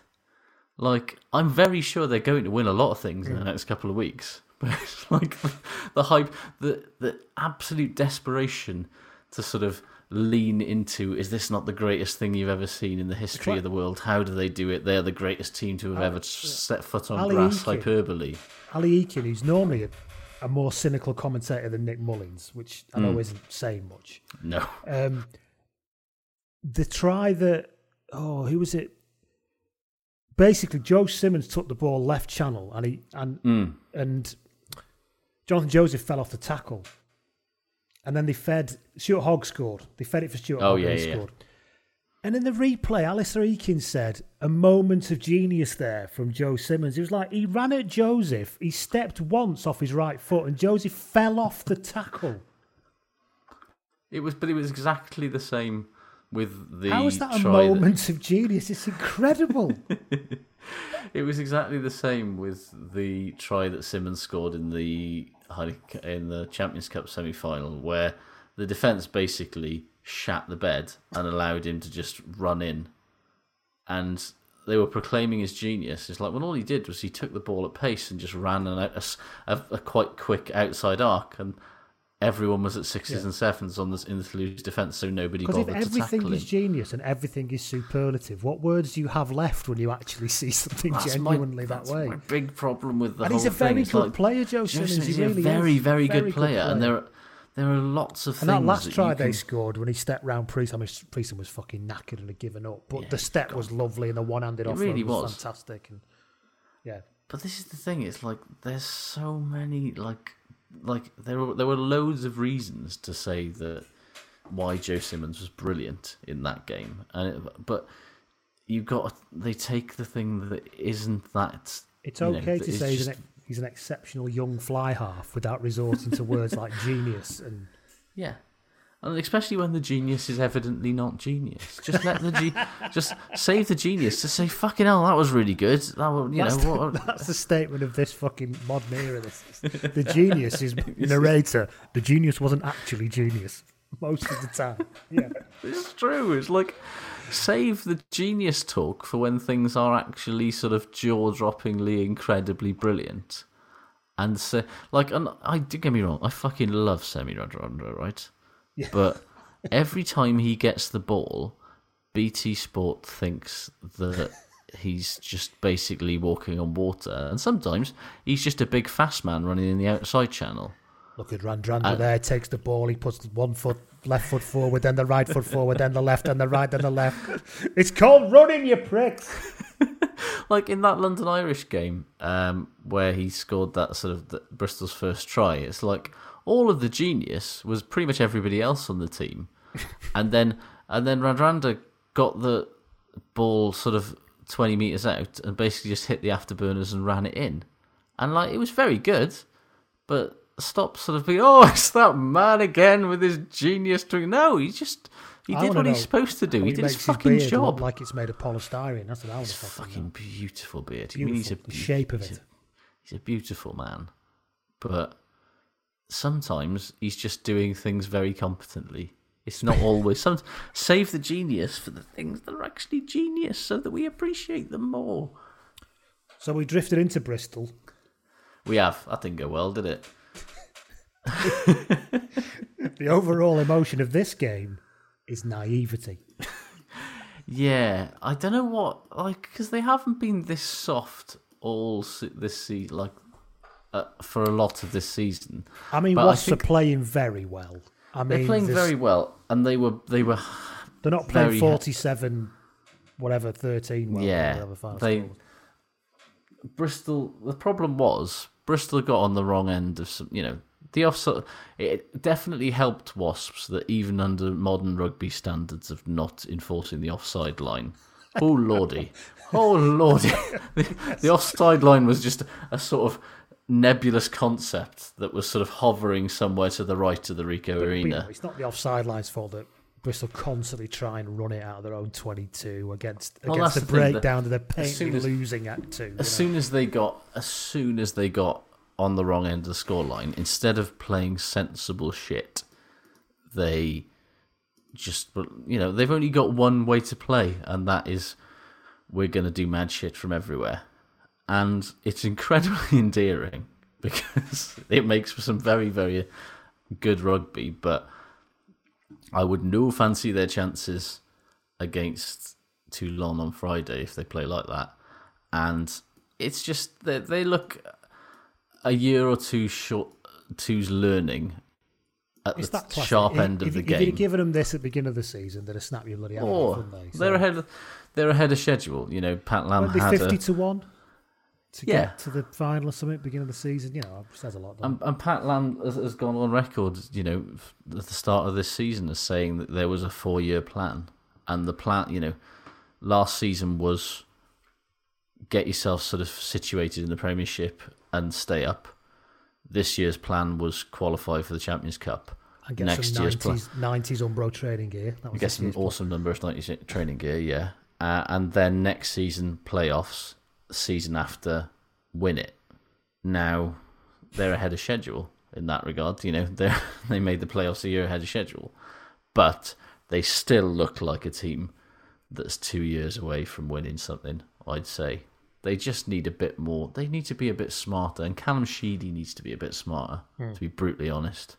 For all the hyperbole that's been sort of ladled out to that guy in the last month or two. And he's a very good player. They need a Jimmy Gopperth. They do. Well, they had an Ian Madigan, who he barely fucking played for them for the last year of his contract. But Madigan's was exactly the sort of foil for Sheedy that they they needed, and instead they've got Tiff Eden now, which I mean. He's not a reassuring presence, is he? What's the plan for him for year 3? You have to wonder, don't you? They just look like a team that needs... To be honest with you, they need a sensible northern fly half with a sensible haircut. You know who I'm talking about. Oh, yes. Need to be plays 12. Oh, it'd be wonderful. Yeah, just for when Sheedy's, because I said it before, but there's no fly off I've seen in recent years that runs into trouble as much as Callum Sheedy does by trying to do too much. He's constantly running up blind alleys. He's constantly having to get fucking greatest fly half prospects in Europe, though. Simon Thomas told me on Wales Online. Jesus Christ! Speaking of hyperbole, though, there is no height of hyperbole that the English rugby establishment won't reach for in their efforts to praise Jack Willis. Jesus. Look, he's really good. He's really fucking good. He's very good. And obviously he's, when there's always a player that's perfectly built for a law change, isn't there? Perfectly. He is never. If you'd ordered him from a lab for this war change, it couldn't be more perfect, could it?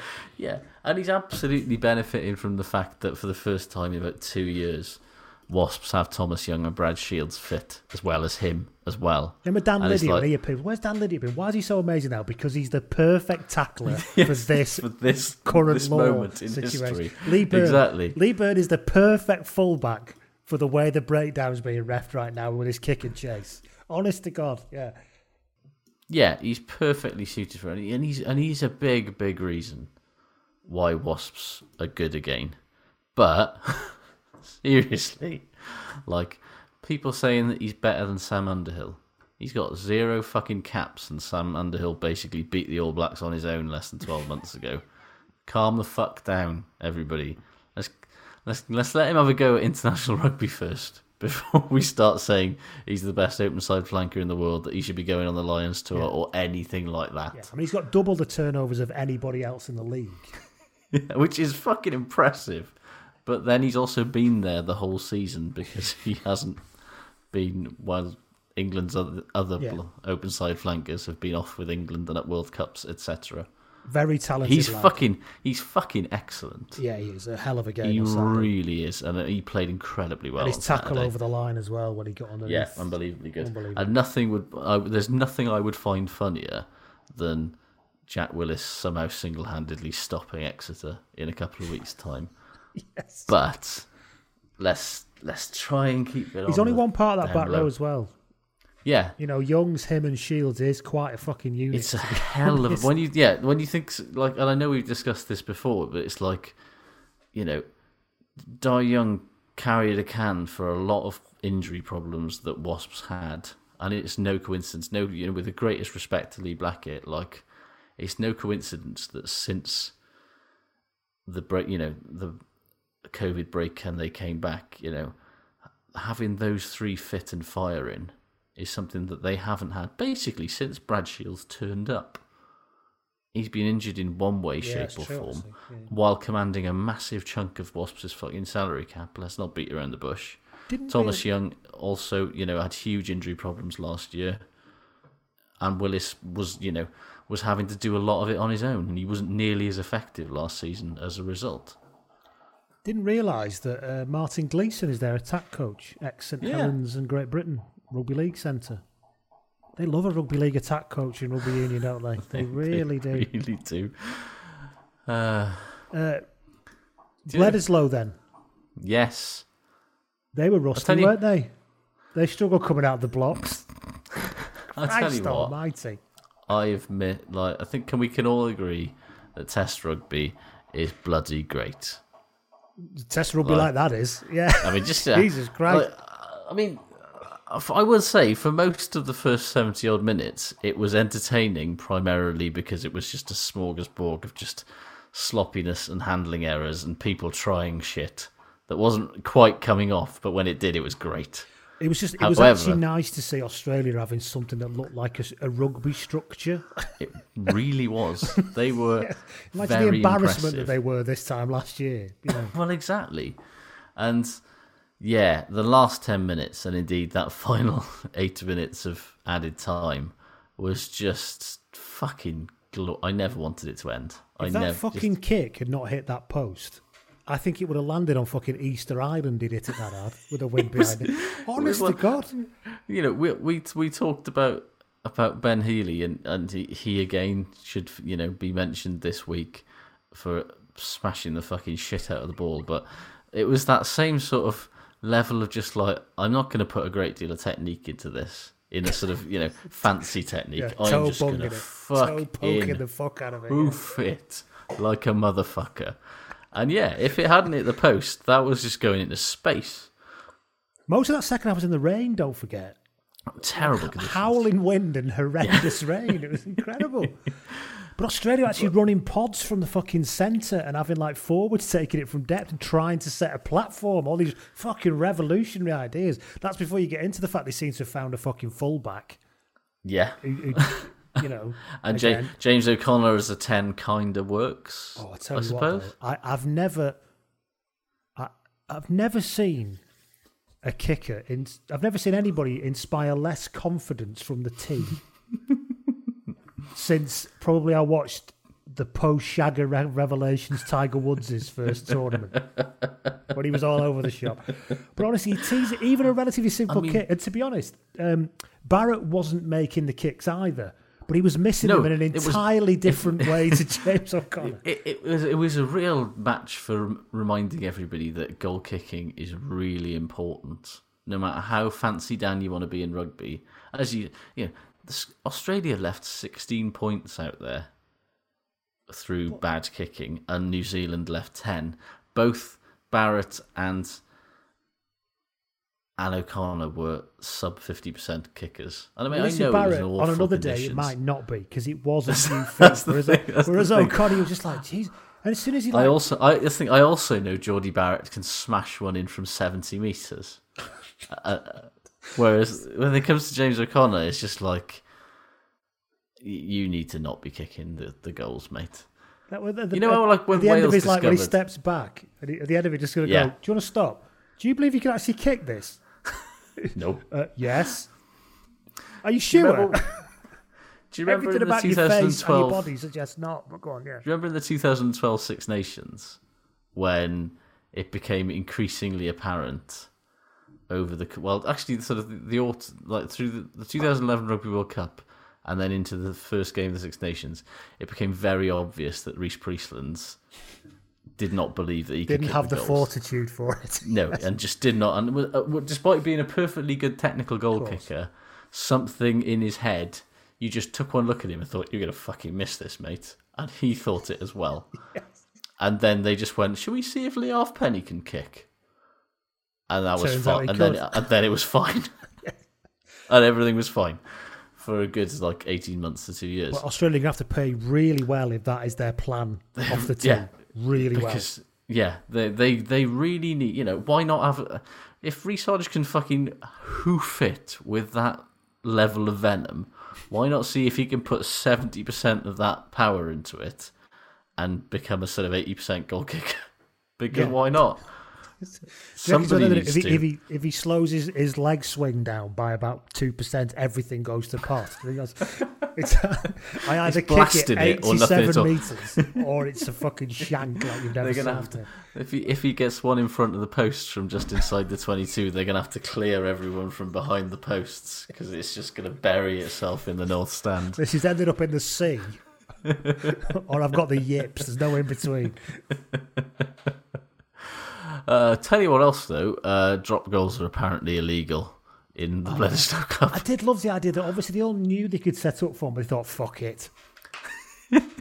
Yeah, the thing is, Ian Foster at the end was like, oh yeah, no, it was the right decision. They were setting up there and they believed that they could score a try. So I believe they could. It was just bad sort of, a poor skills and a lack of composure. It's like, but a drop goal requires skill and composure as well. And also, you win the game with a drop goal just as much as you do if you score a try.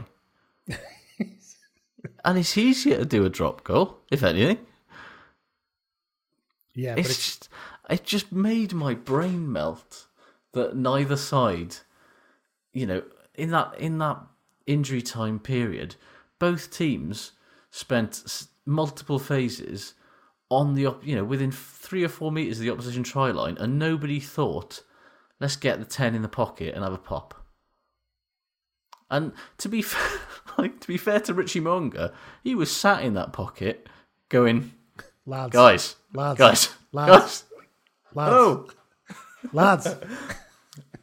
there was TJ Perenara had no interest whatsoever in passing it to him. And yeah, I mean, it's just silly, isn't it?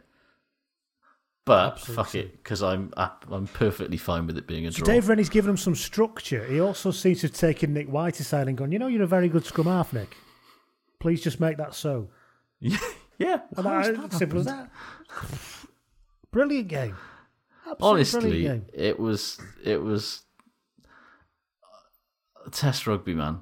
What can you fucking say? Test rugby. 4 a.m. Test rugby. Less keen on So that. in fact, it lasted for 10 minutes over time as well, just because they wanted Yeah. to. It was like that Wales-France game where they actually played rugby, where they just stood around waiting for France to cheat. But it was just like there was like this perfect storm of like all those knock-ons, and yet each time the opposition team not only picked it up, but held onto the ball long enough for the referee to call advantage over, thereby enabling another knock-on that the other team could pick up. It was around 90 minutes, you could just see the Aussies just go, fuck this. Just booted. I'm taking the draw. Christ almighty. Fabulous. But yeah, it was fantastic. And it was exactly what I needed after having to sit through those two games on Saturday. Because as much as I could admire the performances of Wasps and Exeter, it was hard to get too excited about it. Whereas it made me excited at the prospect that we've got, is it another one this weekend? Rugby. Or is it 2 weeks later? I think there might be another one this weekend. Yeah, I no, think they've got is, like nearly 50,000 coming in, haven't they? They're back on to get the crowds in train. So, but like in addition to it making me excited for more Bledisloe Cup action, it just also made me think, ooh, there's Northern Hemisphere Test rugby coming as well. Steady. We've already talked about the shoe dropping. I mean, yeah, provided it doesn't I've got to to watch the Cleveland Browns win twice live in 2 weeks as well. Speaking of excitement in sport, teetering on the brink of competency. They're not really. They're teetering on total chaos. It's amazing they're actually winning. Yeah, I've been sort of weirdly spoiled with, aside from my primary teams being Ospreys shambles, Wales shambles. Oldham are bottom of the United. entire football league. That's my other news this weekend. Yeah, Tampa Bay Buccaneers mildly okay, look quite sensible. Tampa Bay Lightning won the Stanley Cup somehow. Don't understand how that happens. Tampa Bay Rays currently 2-0 up in the American League. Did they beat the Cubs? Pennant. No, Cubs got beaten by somebody else. I think they might. But yeah, and they're 2 games away from a World Series, and it's like I'm not equipped to handle competency of that level. Where a team gets a lead and then they go about a really the Browns sort of haven't got that because Mayfield they really is always his pass is always 2 inches away from being a total disaster. Yeah, it's like why does everything have to be fizzed 45 meters? The Browns are almost a sort of a perfect team for your sort of tolerance of competency, and they're pretty good. Yeah. While looking at any moment like the whole thing could just collapse into a total shit their show. pass defense is like nothing you've ever seen. It's incredible. It's like nothing. Quite literally, you can't see it. There's nobody there. It's just like, I mean, you have seen those 3 blokes run into open space behind you, haven't you? Somebody must have done. Somebody probably go with them. No, don't worry about it. I don't know who they are. It's like, are they on the other team? Anyway, I think it's shit good time. Yeah, I think so. Sorry, no Pro 14 this week, but Ben Healy's not a one-time thing is both a good and a Pro 14 thing. There's something wrong about Munster, right? When they flirt with a creative 10 like Joey Carberry. Healy, for me, feels a lot more Munster. Rock solid, kicks his goals, balls like walls. Here for it. Yeah. Absolutely. Are we doing good first then? I guess so, yeah. Ooh, well, you mentioned Pro 14, and so I slid right in there. Jack Hurst says good is Don Armand's comments in The Guardian about how Sarri's cheated him out of a Sunday all-day pisser. Did you read that piece by Rob Kitson? I didn't. Well, an extract from his book. He's written a book about Exeter. And again, it's a big romantic tale. Which I can't imagine why Rob Kitson has shown a great deal of moral cowardice when it comes to dealing with important issues regarding Exeter over the last couple of months then. Anyway, carry on. Yeah. But I mean, the book looks shite, to be honest. Yeah, I'm sure it's terrible. But it's where he went, this is how people really feel about it. It's what everyone hates Saracens. Yeah, we know that. You didn't really need to write a book about it, Rob.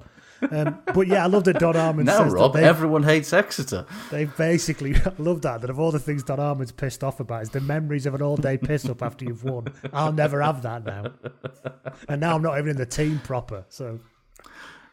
I respect that to a level that... Oh, I do. You know, I love that old-school attitude. And it is true, actually. I suppose there is something about... fucking day.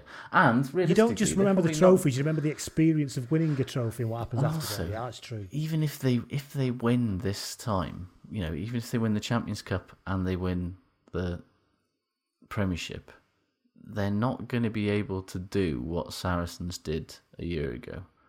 They're not going to be able to go to a pub and stay there all day, and then Alex Good be in his kit for the times that we live in mean they're either going to have to get pissed behind closed doors together, or they're going to have to be home, you know, leaving at 10 o'clock. There's not going to be a lot of. Well, they'll have to start at 6 a.m, won't they? There's nothing else down for it. In groups so of I six. sympathise, yeah, because no matter how good it is, they're not going to have that sort of freewheeling fucking go in every pub in Exeter, get battered kind of celebration that they would have had. And I get that. Yeah, that's pretty shit when you think about it. Hamish Allen says that good is the return to the Scotland squad of our charismatic 10. I'm talking, of course, about Duncan Weir. Absolutely. Jason Flynn Wall says that good is Kylo Ben anytime he kicks a penalty for Munster. Oh, I like that. Very nice. Have you made that up, Jason? Is that actually what Munster fans are calling him, Kylo Ben? Because either way, that's what we're calling him now. Yeah, damn right we are. Oshin says that good is Leinster with 2 bonus point wins from 2. Yeah. Tom Gorman says that good is Matt Phillip. Yeah, Australia have a top-class, acceptable shithouse in the making. I tell you what, like for a man with 4 caps, like he just went about doing the dirty, unflashy shit incredibly in a way that an Australian second row hasn't done in years. Yeah, and I remember I read an interview with Joe Launchbury when he was coming through, and he said when he was playing for Christ's Hospitallers School. And I think he said they played. It's definitely a comp. Yeah, he played against Wasps or something, and he said he was in England. I can't remember who he was playing against, but anyway, he said I decided that was the last time I'd ever be intimidated on a rugby field after that afternoon when he was like 17 or something, 16, and he just made that so. And I've got that vibe off Matt Phillip. I've decided I'm never intimidated by anything. So. I love him. Also good from that game from an Australian point of view, Filippo Daugunu. Yes, Dauganu. The winger. Yeah, for a debutant, fuck me, he looks like an absolute handful. And Colin Betty's finish. Chef's oof, indeed. But Daugunu looked like he was going to just score every time he touched the ball and beat 3 men doing it. And like... Yeah, all of a sudden, Australia look decent in a kind of worrying way. New Zealand's, I'll tell you what else is good. New Zealand's line-out move that popped George Bridge on that lovely arc. Oh, that fucking inside ball, man. And then that beautiful floated pass. Yeah, I just wanted to... that was thigh-rubbingly good, to be honest. Graham Love says good is the madcap final 10 minutes in Wellington. More twists than a set of headphones as they come out of your pocket. After so much excitement, I couldn't get back to sleep for over an hour afterwards. Who'd want to sleep after that, though? Also from that game, remember like 10 million years ago when we were all watching Super Rugby?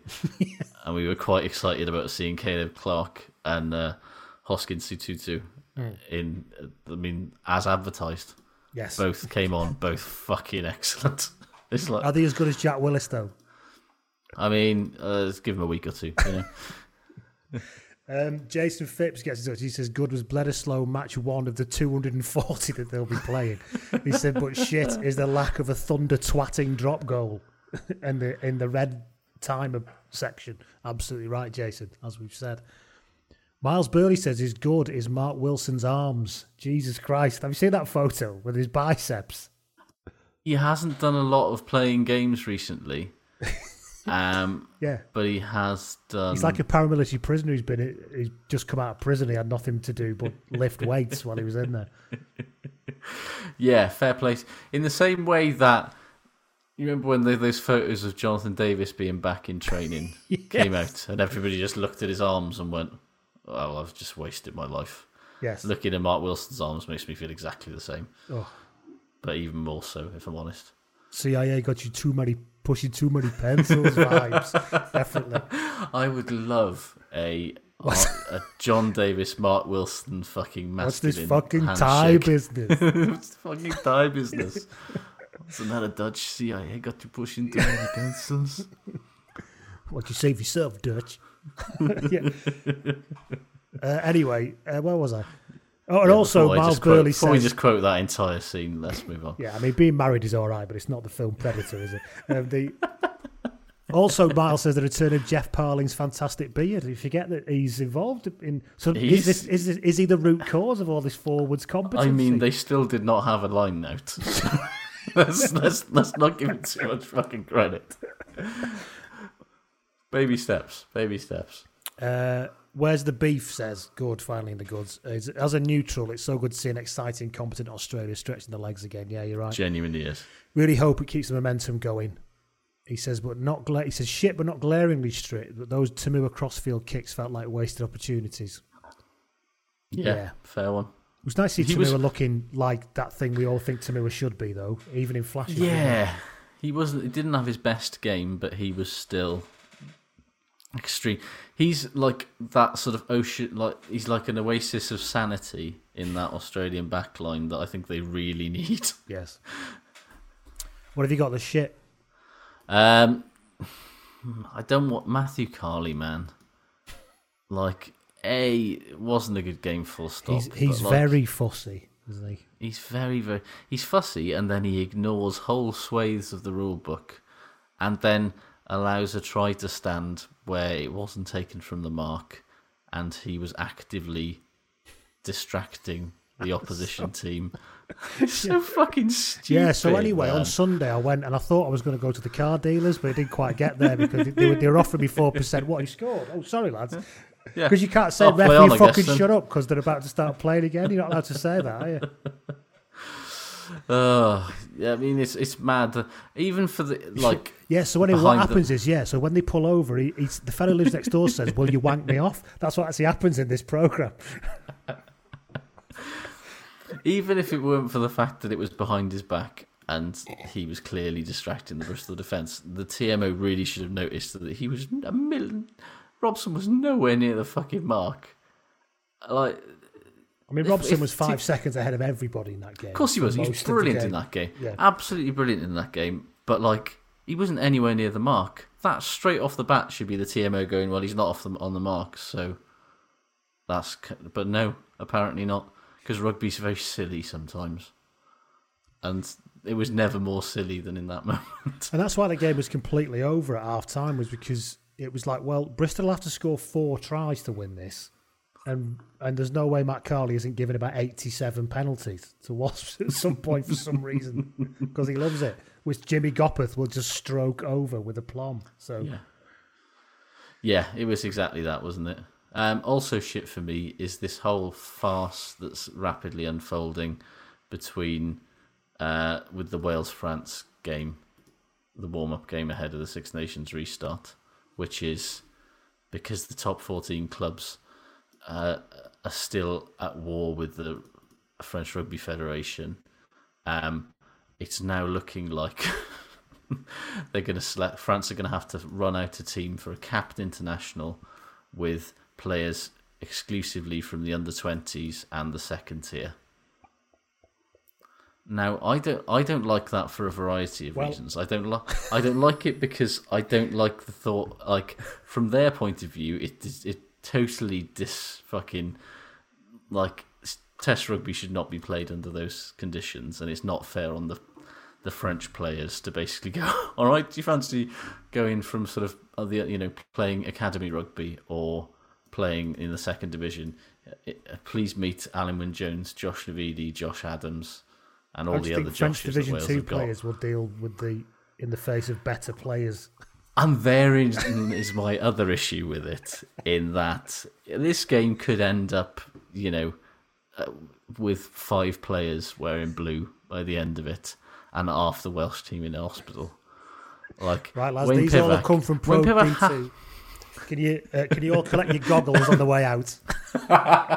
I was about to say, yeah, and boxes are mandatory for this game, lads. We've goggles on, boxes on.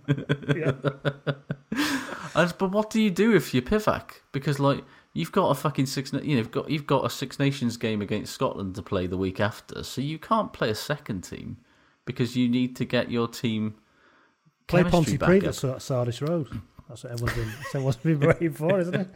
That solve every problem in Welsh rugby. So I'd like to see a record rugby score. Yes.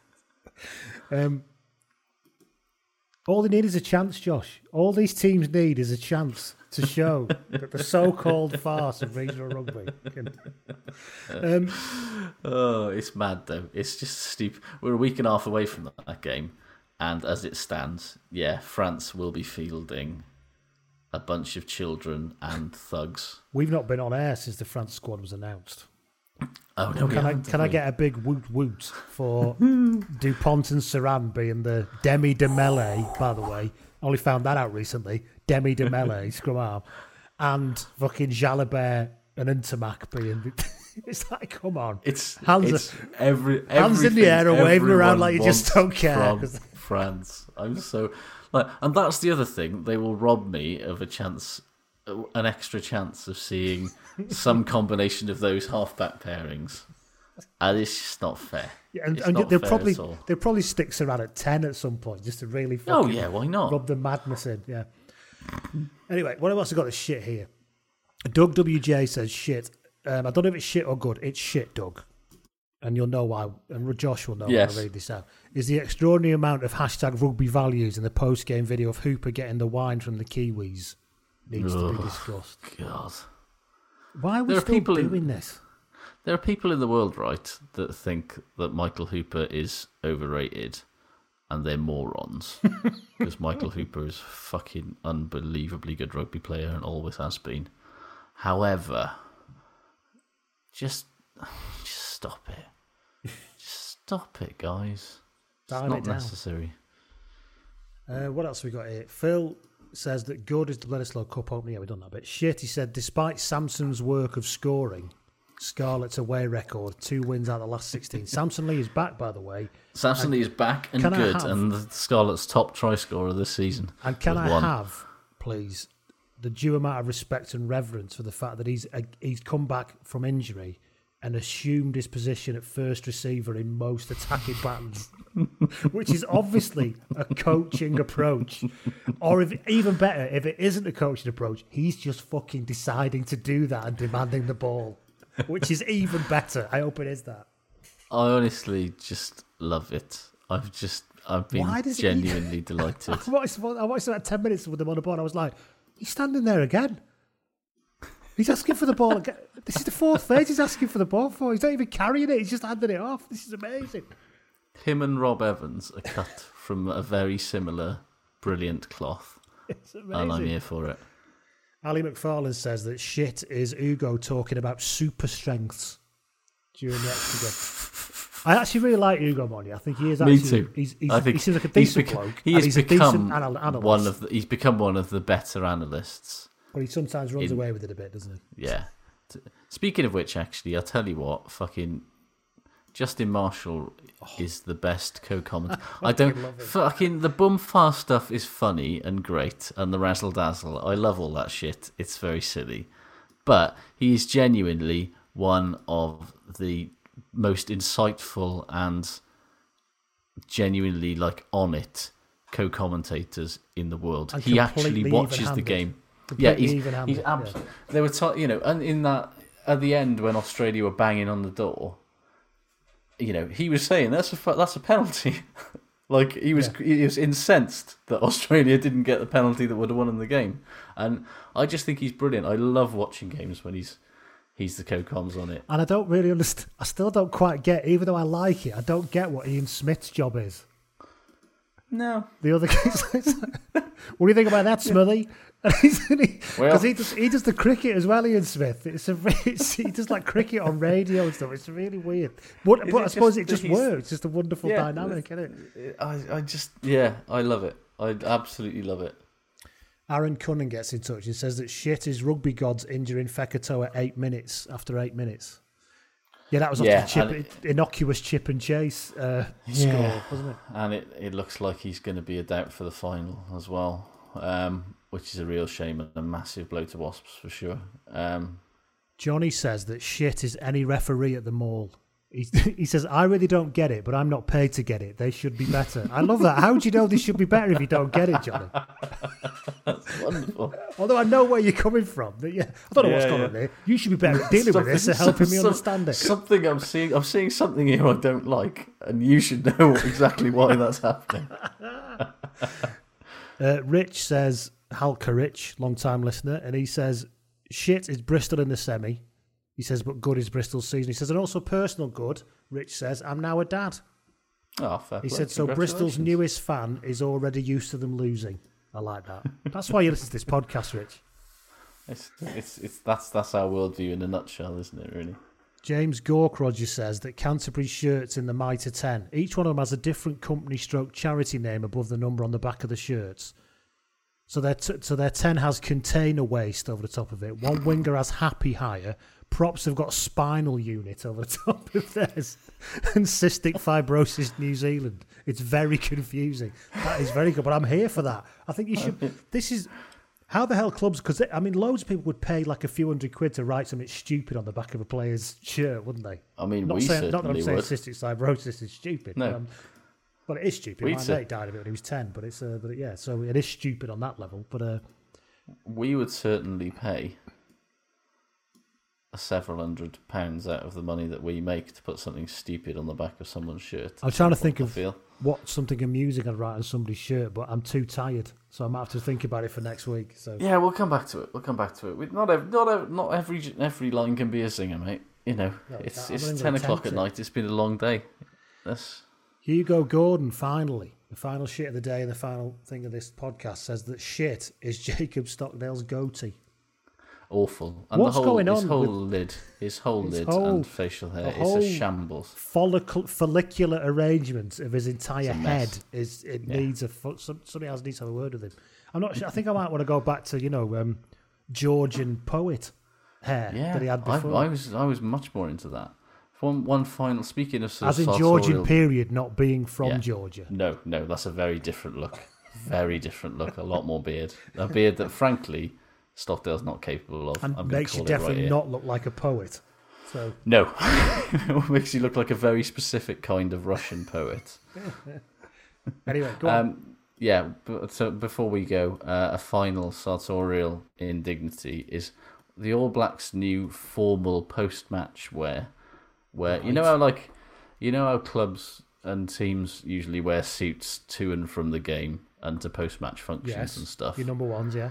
Yeah, that are usually supplied by a formal wear supplier in this day of modern Eden sponsorship. Park or something like that. Yeah. Exactly that. The All Blacks, back in January, signed a deal with Italian denim company Replay Denim. They still going? So, that's a 90s brand right there, Replay. Are they going? Yeah, have a look on my Twitter if you want to see what the All Blacks are wearing now. But it is black jeans, a black denim trucker jacket with an All Blacks logo on it, and a black denim Western shirt with like the popper buttons and everything, with an All Blacks logo on it. They genuinely look like the world's most threatening Johnny Cash tribute act, and is that what Cipriani was driving for in his punditry outfit? Do you think on Saturday? Fuck me, that was a disgrace. What were his trainers about? That's why I couldn't get me head. He literally looked like he'd just come in from doing like the gardening with no shoes, but then had like so bizarre. They were really fucking ramping up the impartiality, weren't they, with the two Wasp legends versus the team that they're not legends for.